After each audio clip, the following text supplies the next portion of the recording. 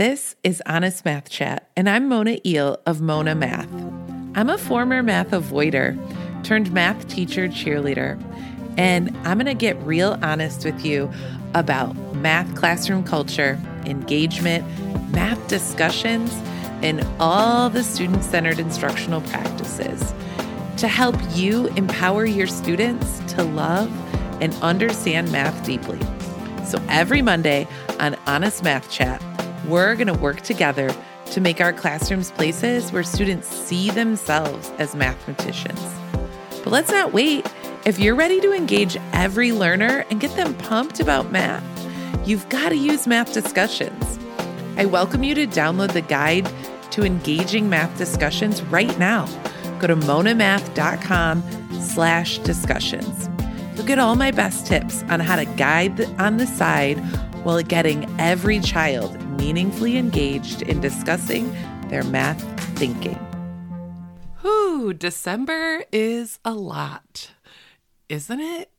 So I'm going to keep this short and sweet and hopefully inspirational. I know you only have a limited amount of time and capacity right now as we're gearing up for winter break. It seems like all of December is just trying to survive. I know you're in that boat, friend. And today, I want to talk about how we can bring math joy into our classrooms during this winter break buildup. Now, I'm normally a teacher who sticks to my routine. I love to set up routines so that things can just be consistent and predictable. I think my routines help my students and me get through the day when things are like a little off, like the looming break or the extra energy from the holiday events. So I always stick to my routine. And to be honest with you, you'll find me on the last day of school, still circling my students up for morning meeting and having our final word problem workshop in math because I love routine. However, throughout the school year, there are times when it's just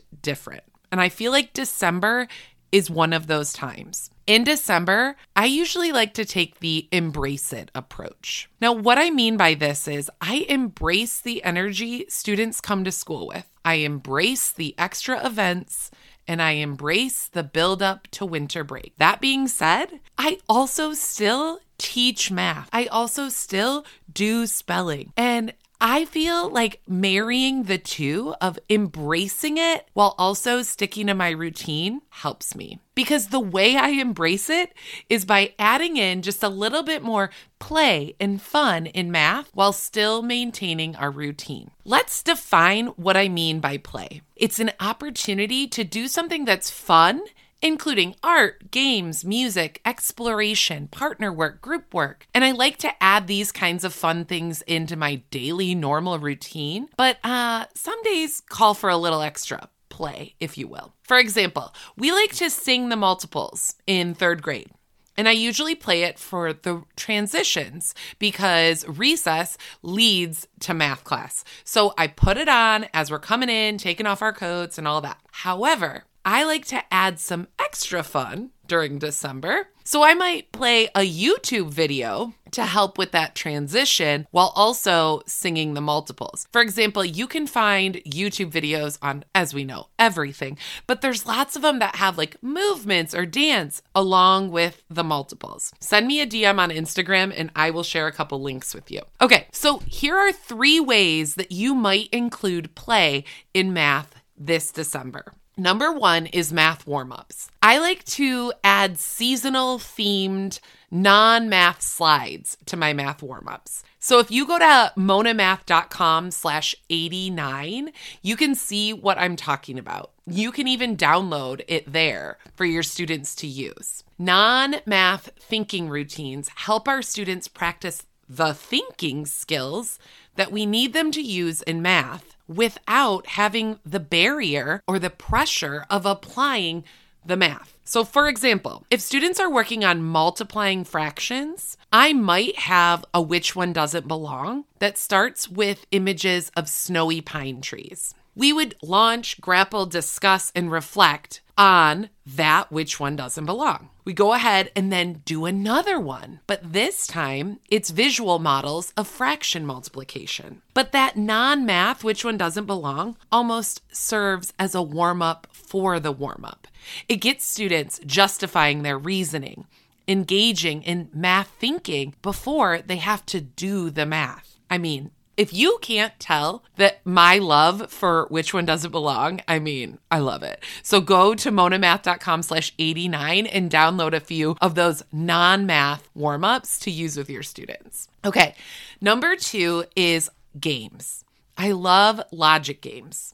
I recently spoke with John Sangiovini on episode 85, and we got into how important it is that students have experience with problem solving in informal ways. He was talking about how generation or two ago, kids played a lot more logic games at home, and now students play on their iPads or watch YouTube, which no judgment, right? We are all there. However, playing games like Mancala or Blockus allow our students to develop mathematical thinking while playing games. I'll go ahead and put a link to a couple of those games in the show notes, but I really think that during these times of schedule mix-ups or high energy days, I just think allowing students a little bit of time to play a logic game is really a fun thing to do, right?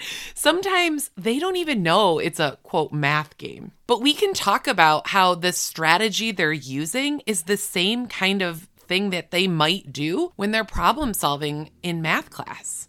They need a strategy. These types of conversations always uncover a lot of ideas from students that I had never thought of. The connections that my students make when we're talking about games and relating it back to math are fascinating. So I have lots of ideas for games as well as math-related gift ideas. So if you're looking for ideas of what to buy for your child or even a kid in your life, I have like a whole blog post on gift ideas. So I will link that right here in the show notes, or you can go to monamath.com/89 and we'll have it linked there too. Okay. Number 3 on how to incorporate some math joy and play in December. Do a holiday math craft. Now, last year, my students and I made snowflake ornaments. It was so simple and they were super proud of them. This was 3rd grade.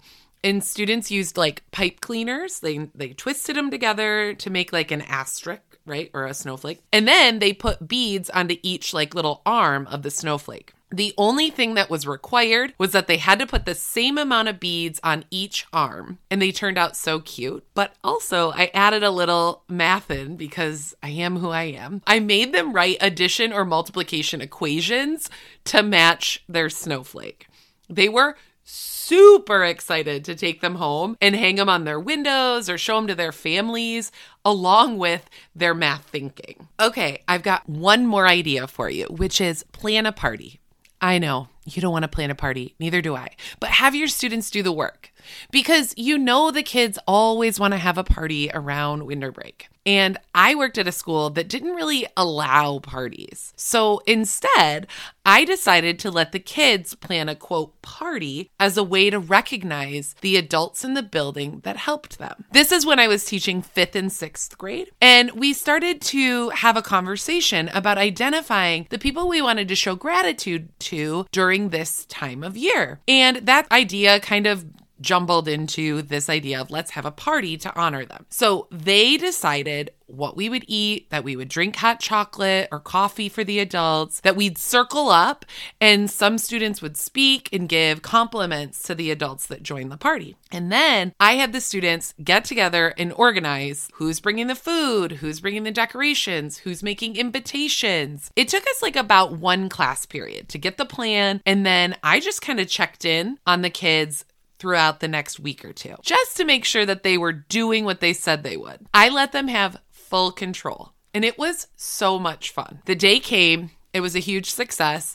Kids brought in like twinkly lights to decorate the classroom. They hung chart paper all around the room, and they wrote each individual adult that was invited. They wrote their name on the top. And then they asked everyone that was at the party to go around and write a note to that person, recognizing and explaining the impact that that person had on them. Then each guest left with their chart paper. It was honestly so beautiful and really engaged every child. And as a bonus, it built our community. Now, sometimes taking a pause and remembering that building community happens through these types of important things, right? I made time in my busy pacing guide. If you've ever taught 5th or 6th grade math, you know how busy that pacing guide is. But we have to have that solid foundation of trusting relationships and joy among us so that we can get more done. So I hope those 4 ideas work for you in some way, or maybe they're sparking some joy in you and you're coming up with a new idea. They might not all work for you,